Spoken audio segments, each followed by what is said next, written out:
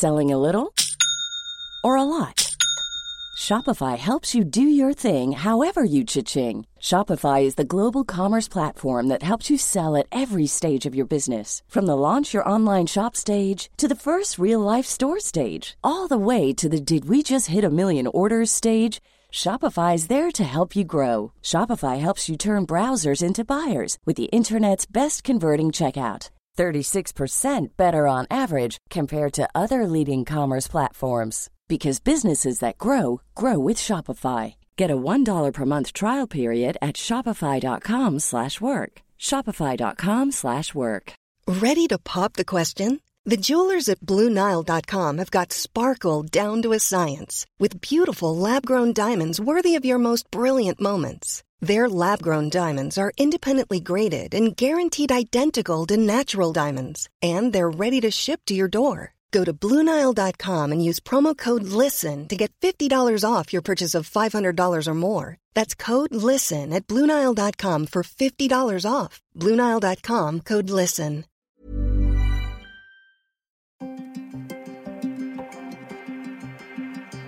Journalists sometimes look back wistfully to the days when we used to have a silly season.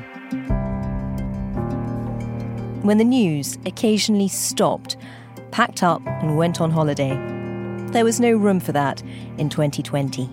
In the relentless barrage of events, the world around us has changed at breakneck speed. This week, we wanted to stop and digest some of the seismic shifts this year has brought, and nowhere have those changes been more marked than in America.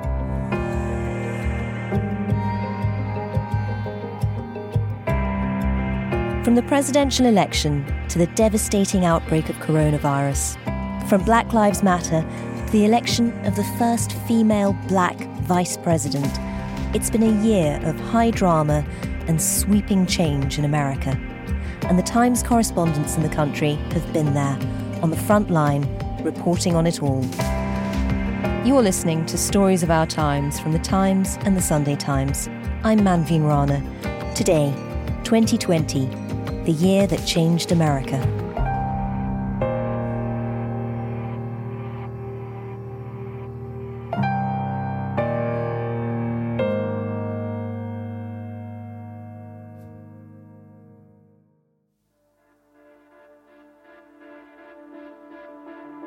Breaking political news, CNN now told Vermont Senator Bernie Sanders is suspending his campaign for the presidency. This, of course, in a campaign that has been put on pause by the coronavirus.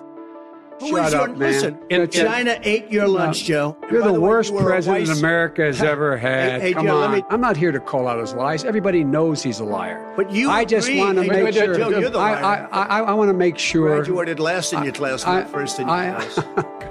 I want to make Mr. sure. Mr. President, can you let him finish, sir? No, he doesn't know how to do that.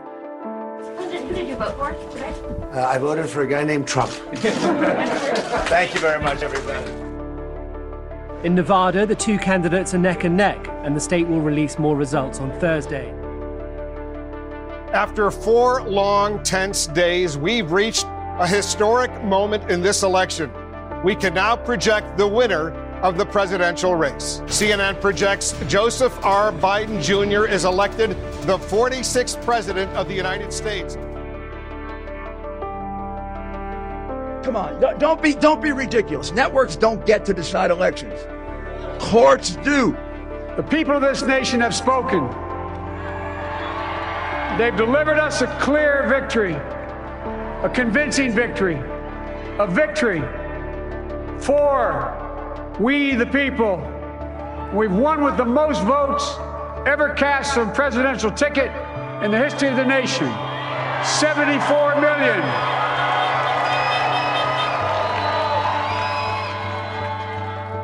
I'm Henry Zeffman, and I am Washington correspondent for The Times. For Henry and everyone in DC, 2020 has been the year of the US elections. Having charted every twist and turn for months, for Henry, one of the pivotal moments came early on in the year. In the clamour of the Democratic primaries, amid a legion of candidates, a veteran black congressman single-handedly changed the race in favour of Joe Biden.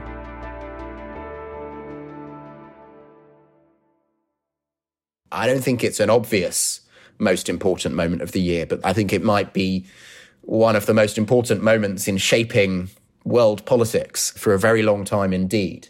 This was in late February when a man called James Clyburn made an intervention in the South Carolina Democratic primary. James Clyburn is a veteran Democratic congressman. He's 80. He'd been involved in South Carolina politics since the Civil Rights Movement and rose through Congress pretty quickly. He's a very senior power broker in Washington. He's Nancy Pelosi's number 3 in her leadership team and has been throughout her tenure at the top of the Democratic Party. So that's 17 years now, 18 years nearly. But he's a power broker in South Carolina too. South Carolina is always one of the early presidential nominating states and a must-attend event for people who want to be the Democratic president is to go to Jim Clyburn's annual South Carolina Fish Fry, which is where he, or I suppose people on his behalf, serve up breaded fried fish in South Carolina style to presidential candidates who then speak to South Carolina activists. And that really matters if they intend to win South Carolina's votes. And he tends to back winners. So a lot of eyes were trained on Jim Clyburn. Was he going to anoint someone? So what shape was Joe Biden's campaign in before the South Carolina primary? Now, if you'd told me a year ago that Joe Biden was going to be the Democratic presidential nominee, I'd have said, yes, that makes total sense. He's the favourite. But if you'd told me in early February, just after Joe Biden was humiliated in Iowa, which is the first one, came 4th, even further humiliated in New Hampshire, which is the second, he came 5th, and then a dismal second place, far behind Bernie Sanders in Nevada, I'd have been stunned. Now, to be fair to Joe Biden, his campaign had been saying throughout, wait until we get to South Carolina. It's the first state where the Democratic electorate looks like the Democratic Party in the nation, by which they basically meant it was the first one of the 4 first primary states which had a large number of black people who, of course, form a large part of the Democratic voter base.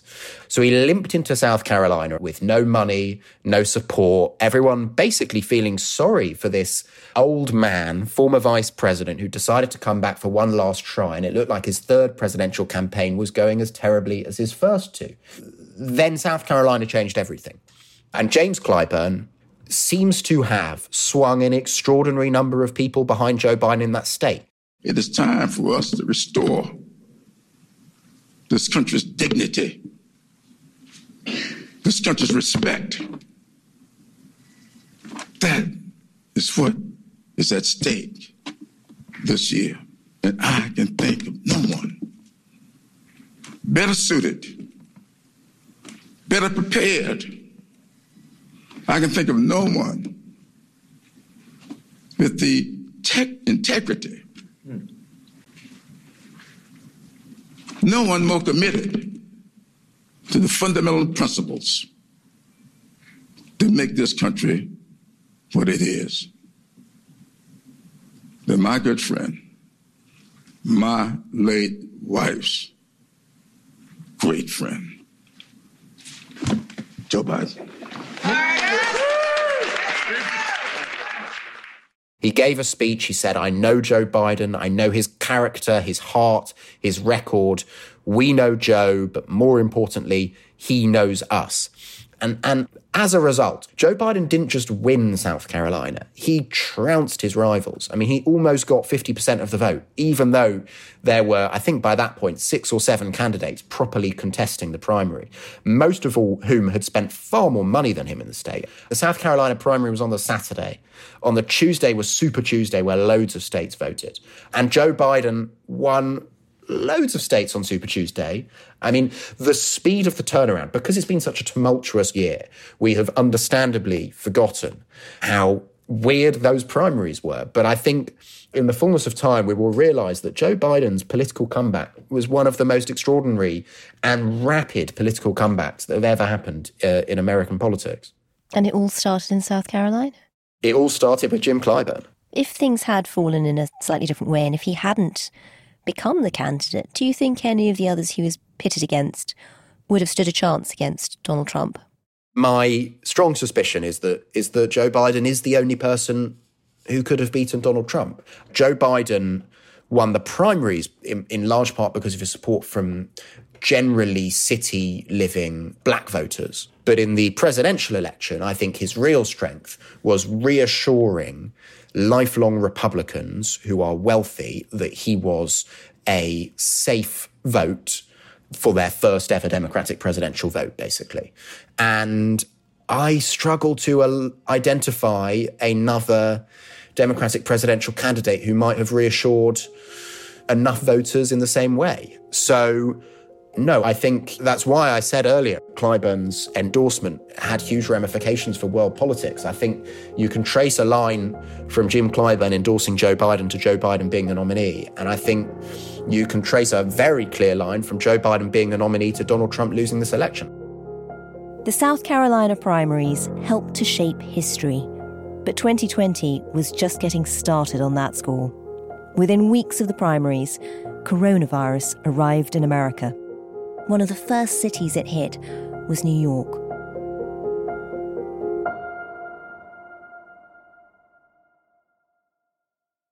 So my name's Laura Pullman. I'm the New York correspondent of the Sunday Times.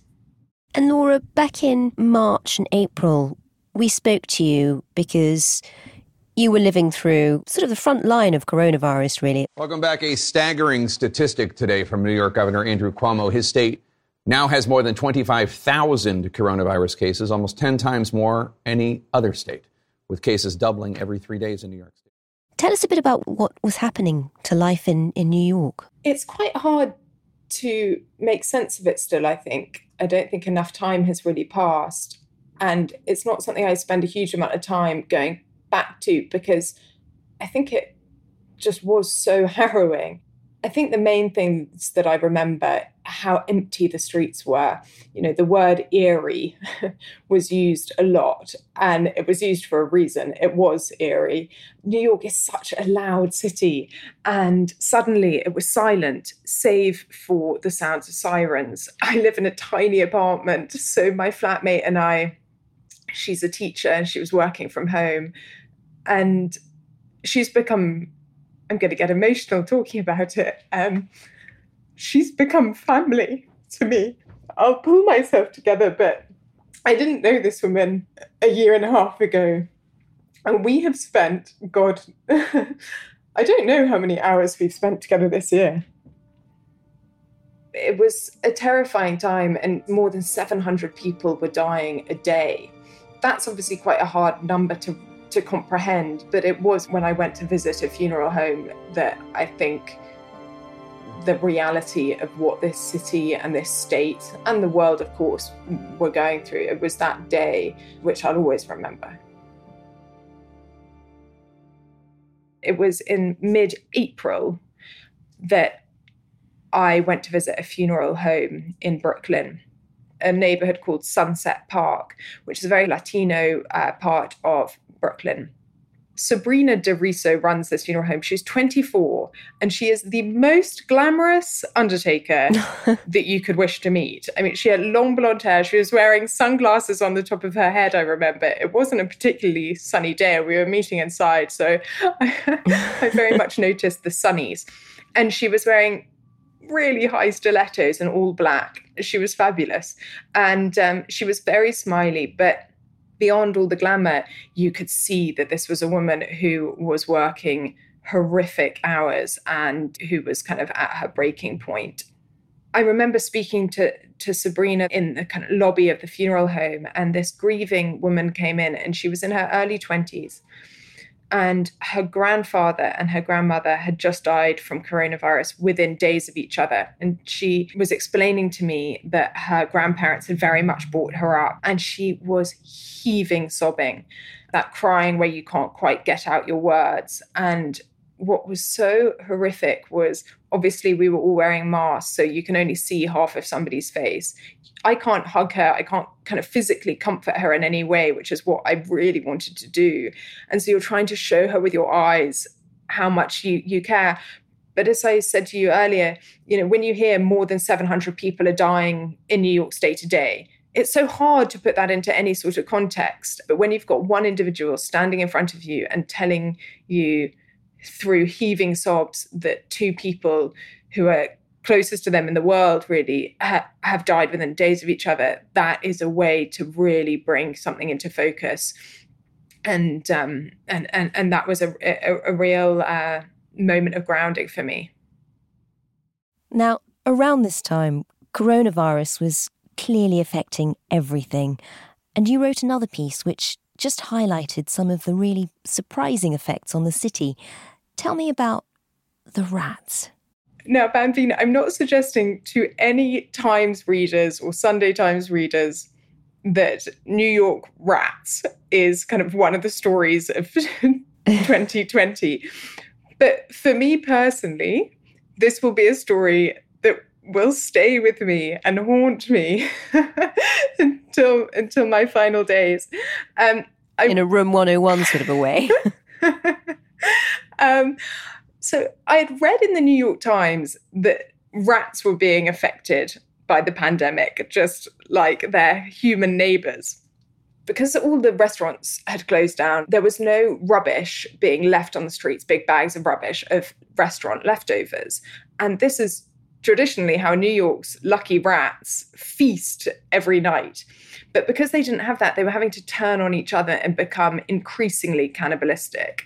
I think it was the Center for Disease Control and Prevention, major health watchdog out here, had warned of, quote, unusual aggressive rodent behavior. So I went down a kind of rabbit hole, as it were, of New York's rats. And I found out about a society called Riders Alley Trencher Fed Society. And they're better known as rats. And I got in touch with them on Facebook and asked whether I could go out with them one evening to do their activity, which was rat hunting. And it was a memorable night. Tell me all about it. Shall I launch in? Yeah, tell me, what was it like? Because for most people, that is the worst assignment imaginable. The first time that I was doing a kind of social activity was walking across the Williamsburg Bridge from Brooklyn, where I live, into Manhattan. And they'd agreed to meet me kind of at 10 p.m. in the dark under a bridge. And so I waited there for them to arrive. And soon these four men turned up separately in their cars, along with their terriers. Their condition for me joining them was, you're not just going to come out with us as a journalist. If you want to do this, you have to get involved as well. You will have a terrier and you will be rat hunting. My terrier was a 9-month-old puppy and very much a rookie at rat hunting. And I'm obviously a first-time rat hunter. And so we were the rookies of the group. These men, the Rat Society, took it deeply seriously. And I didn't want to be, as the newbie and the only woman, kind of a squealing, screaming mess. But I've got to say, the first time that we had 5 or 6 rats running out towards us, I couldn't help but just let out an absolute scream. I think most of us would. The most horrific moment of the night, we were up against some wire fencing, very much cornered in, and so many rats ran towards us, but they had nowhere to go. The rats weren't able to escape either. They were running all over my feet. I mean, it was truly horrific. And also Zoe would get one in her mouth and thrash it around, and there'd be kind of blood everywhere. And also the rats bite back. But one of the guys said, if there's no blood, it's not a good night, or something along those lines. But for every rat we caught, without exaggeration, 20 rats would shoot past us into the night. Oh, that's so bleak. Did it change the way you looked at New York? I mean, it made me quite sad, to be honest, because the area where we were going around a lot of low-income housing and huge apartment blocks. And the people living in these apartment blocks who were out on the street kind of having a smoke and chatting were so grateful to the rat hunters, because they had small children, they were telling us, and they would have to put their small children, kind of give them a piggyback or whatever, because their children didn't want to walk to their front door because then levels of rats. And that broke my heart, the idea that people are having to live in that sort of situation. We'll have more from a remarkable year in America in just a moment. But if you'd like to access more of the foreign coverage at The Times and The Sunday Times, then you might want to consider a digital subscription. Join today and enjoy 1 month free. Search for thetimes.co.uk/stories of our times.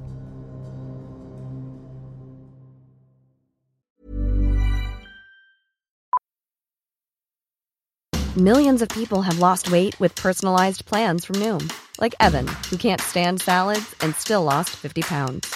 Salads generally for most people are the easy button, right? For me, that wasn't an option. I never really was a salad guy. That's just not who I am. But Noom worked for me. Get your personalized plan today at Noom.com. Real Noom user compensated to provide their story. In 4 weeks, the typical Noom user can expect to lose 1 to 2 pounds per week. Individual results may vary. One size fits all seems like a good idea for clothes until you try them on. Same goes for healthcare. That's why United Healthcare offers flexible, budget-friendly coverage for medical, vision, dental, and more. Learn more at UH1.com. It's that time of the year. Your vacation is coming up. You can already hear the beach waves, feel the warm breeze, relax, and think about work. You really, really want it all to work out while you're away. Monday.com gives you and the team that peace of mind. When all work is on one platform and everyone's in sync, things just flow. Wherever you are, tap the banner to go to Monday.com.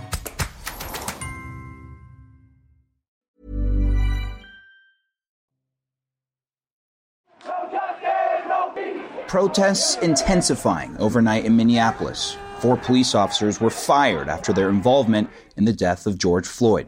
Police lined the streets, throwing tear gas and non-lethal projectiles to disperse crowds, after thousands flooded the streets Tuesday. Anger boiling over in the community when a cell phone video was shot Monday night showing a police officer with his knee to Floyd's neck while he's on the ground, handcuffed. For several long minutes, George Floyd told the officer he couldn't breathe, as bystanders pleaded with officers that Floyd was struggling. So George Floyd was killed on Memorial Day, which was May 25th. It was a Monday.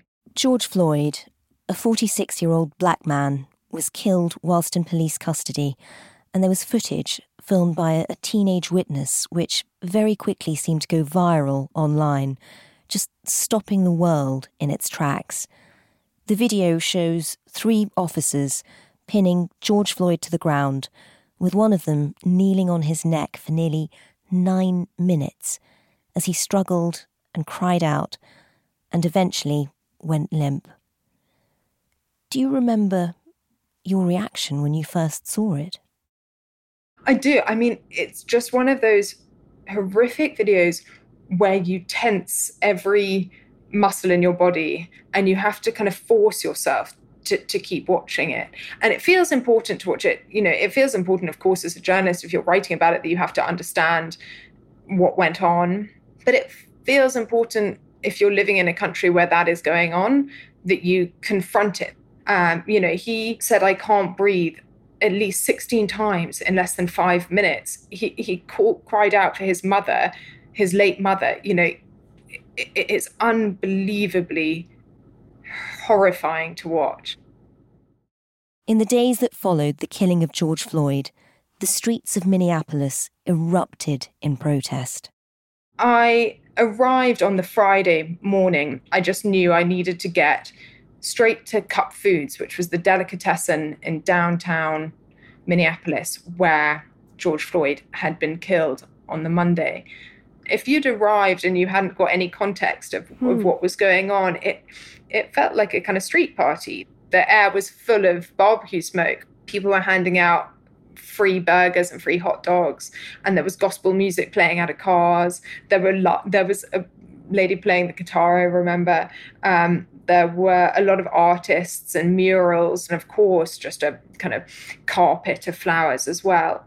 And there were lots of families, and I don't remember there being a heavy police presence at all. And occasionally the crowd would break out into chanting George Floyd's name or chanting kind of "no justice, no peace," which has obviously become a huge rallying cry. So when you actually got there and you were talking to people on the ground, what sort of things were they saying to you? Locals were referencing the police killings in Minneapolis of Jamar Clark, a black man who'd been killed in 2015. And then there was a famous case with a man called Philando Castile, who was killed in his car by a police officer in 2016. So there was also just this utter exhaustion that how are we still having this same conversation and this same heartache and this same agony, and how is nothing changing? You stayed in Minneapolis for several days as the protests raged. What was that like? I'd been out on the Saturday afternoon, but the protests for that afternoon had been very peaceful, and there were leaders of that protest who had their speakerphones. And as it got into the evening and the 8 p.m. curfew was approaching, they were really imploring people through their speakerphones to sit down and saying there is no way that this can be perceived by the police and the authorities as anything but a peaceful protest if everyone is sitting down. And the vast majority of people agreed and sat down. But at the back of the crowd, there were people refusing to sit down. So, of course, I went to speak to them because, you can spot the troublemakers pretty easily in a situation like that. Some people I spoke to did seem to be Antifa. They were wearing black. They were wearing helmets. They'd come prepared. It happened so quickly that the atmosphere had been fizzing with tension. We got closer and closer to 8 p.m. and then 8 p.m. passes. And it happens so quickly, but you see the National Guard and police, with all their riot gear and their shields and their guns and all the rest of it coming down the roads to the protesters. In an instant, suddenly there are protesters throwing fireworks and rocks and bottles, and then the police are firing back with tear gas and plastic bullets. It was the first time I've ever been hit with tear gas, and it's horrible. Your eyes are watering and stinging and your throat is immediately itchy. I mean, it sounds terrifying. Did you get a sense then that this wasn't going to go away? This, if anything, might spread? I can't pretend that I knew just how seismic it was going to be, but it felt like this is not a story that is going to go away anytime soon. And where do you think the Black Lives Matter movement will go next? Has it sort of petered out, or is there more to come? I don't think it's petered out. I think they have now, sadly, got a little bit of a problem when it comes to kind of reputation, and they have been lumped in with rioters and looting.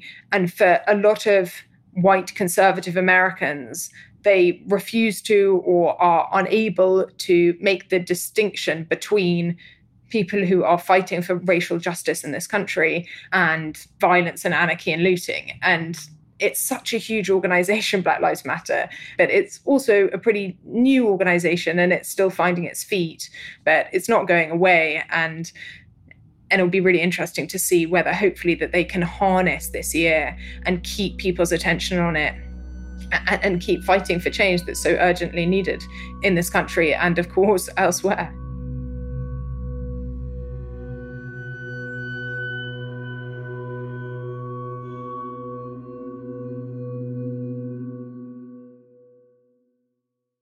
As America grappled with a legacy of racism, the pandemic continued to rage.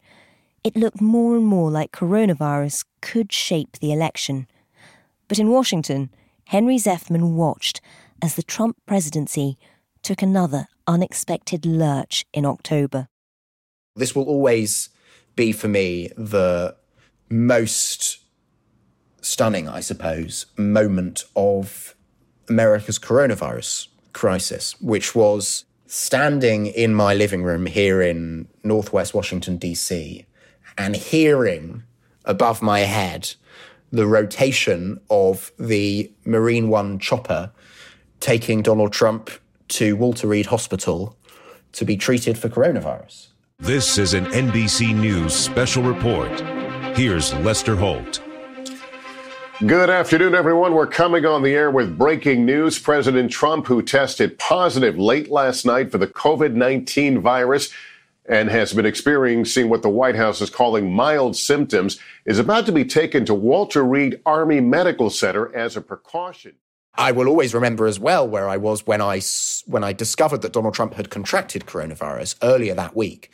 He announced it very late at night, but I was late filing an essay for the Saturday paper and was up sitting at my kitchen table, wondering why I was still awake at that time, but finishing this piece. It was well past midnight. Donald Trump suddenly tweeted that he and Melania had tested positive for coronavirus.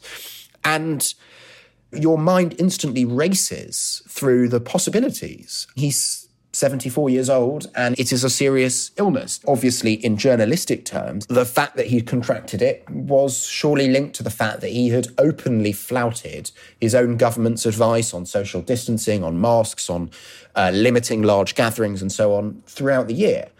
Look, when he was flown to hospital, it's no great secret that a lot of Americans, a lot of journalists in America, but also a lot of members of the Republican Party spent a few days wondering what on earth they did if he didn't recover. And I remember at the time, there wasn't very much information around. We were having a series of very surreal press conferences where nobody seemed to have many answers. He has not received any supplemental oxygen? He's not on oxygen right now, that's right.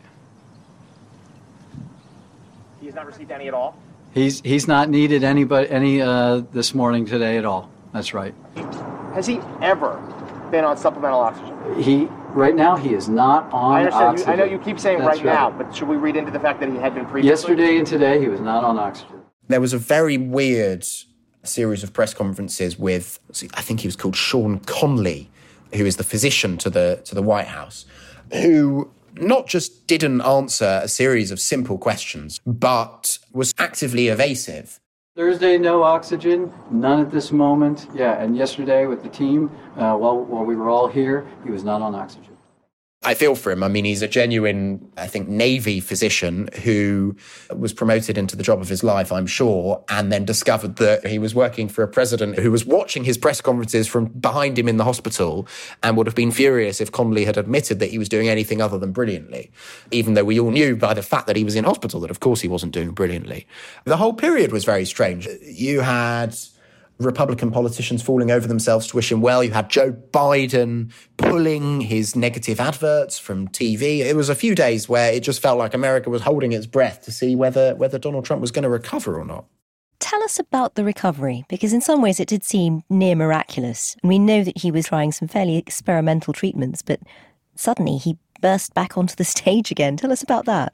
He was treated with, in particular, one experimental antibody treatment, which at the time had not been approved by the FDA, which is America's main regulator for general use. I mean, his doctors really did just try everything on him. And within a few days, he staged a dramatic return to the White House. I mean, it was all slightly ridiculous. Posing on the balcony, had cameras there and everything. And at that point, I mean, he still didn't look great. You could see his chest heaving and he was a bit breathless as he mounted the steps. Do you think, in some ways, because Donald Trump made such a visible recovery so quickly, even though he was using experimental drugs and everything else, do you think it might have had the effect of convincing a lot of people that maybe it wasn't that serious? I think it will only have convinced people who were already susceptible to that line of argument, because America's attitude to the virus has become polarised on, almost exactly the same lines as its political divides. But sure, I think it probably will have been seen by some Republicans in particular as the final evidence that this was a recoverable condition.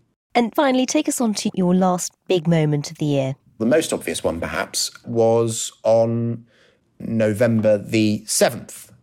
It wasn't until November the 7th, 4 nail-biting days after the presidential election, that the results were finally called.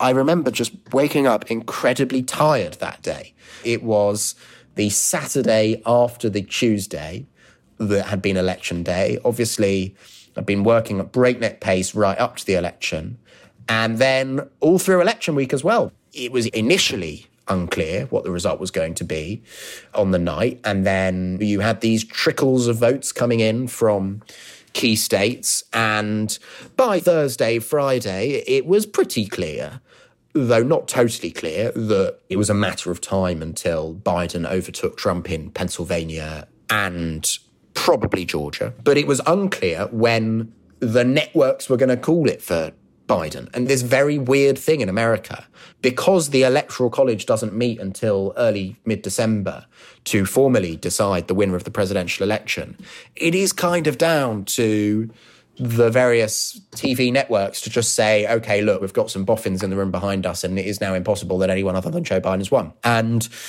finally, on Saturday, November the 7th, they did say that. First CNN, and then the others cascaded behind them very quickly. The Fox News decision desk can now project that former Vice President Joe Biden will win Pennsylvania and Nevada, putting him over the 270 electoral votes he needs to become the 46th president of the United States. I didn't have CNN on at the time. It was perhaps the first time that week when I hadn't had Wolf Blitzer and John King in the background. But I knew because I heard a load of car horns honking outside my window. So I looked out the window and then I realised, oh, right, they are celebrating. Now, look, admittedly, I live in Washington, D.C., is the most democratic part of the country. But I mean, it was the fervour of the fall of a regime rather than the end in a democratic political process. Pots and pans being banged. I mean, I took a walk outside my house and was swept down to the White House by the current of people who were all just jubilant. And, it really was a carnival atmosphere for the rest of the weekend, at least in Washington, D.C. Yeah, we were seeing pictures coming out of New York and lots of big cities where there were similar scenes, people singing and dancing. Were people marking the end of an administration more than they were celebrating the start of the new one? I think for most of the revellers, it was an opportunity to glory with fellow thinkers in the fact that, as they would see it, their 4-year national nightmare was coming to an end. It was such a protracted process. You're right, it did turn into an election week, and it's still not quite over. How do you see it? How do you see it playing out? And we've had a very odd, stunted transition.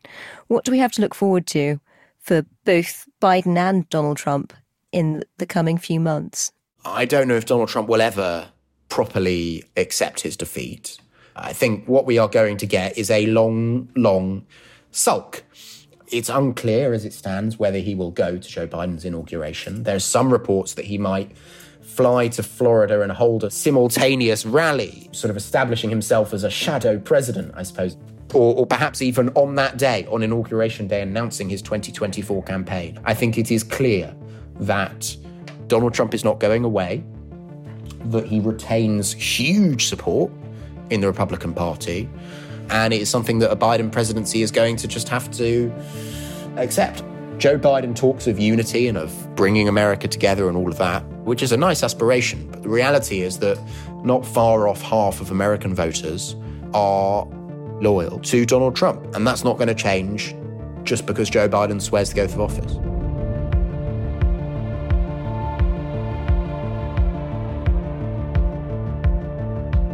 As 2020 draws to a close, America is still a country divided. Coronavirus is still sweeping across the states.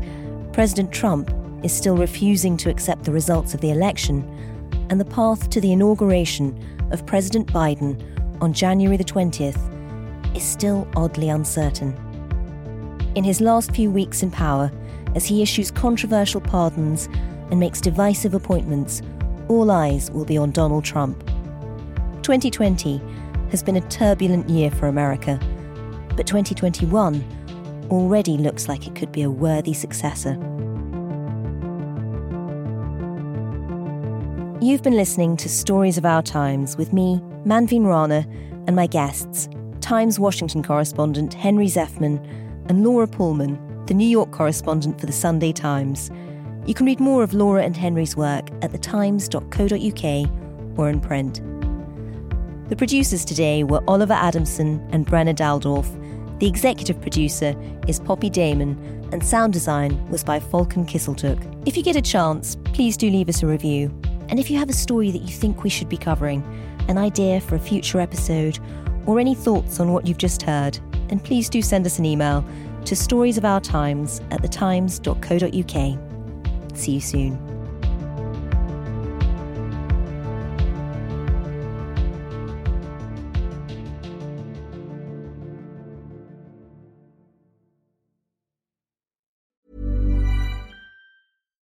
Rising sea levels, extreme weather patterns, extinctions of species. Our planet needs protecting. I'm Adam Vaughan, the Environment Editor for The Times, and this is Planet Hope from The Times, in partnership with Rolex and its Perpetual Planet Initiative. In this podcast, we hear from leading experts from around the world who are committed to finding solutions. These explorers, scientists, entrepreneurs, and citizens are committed to a common goal: to protect our home, Earth. Listen now wherever you get your podcasts.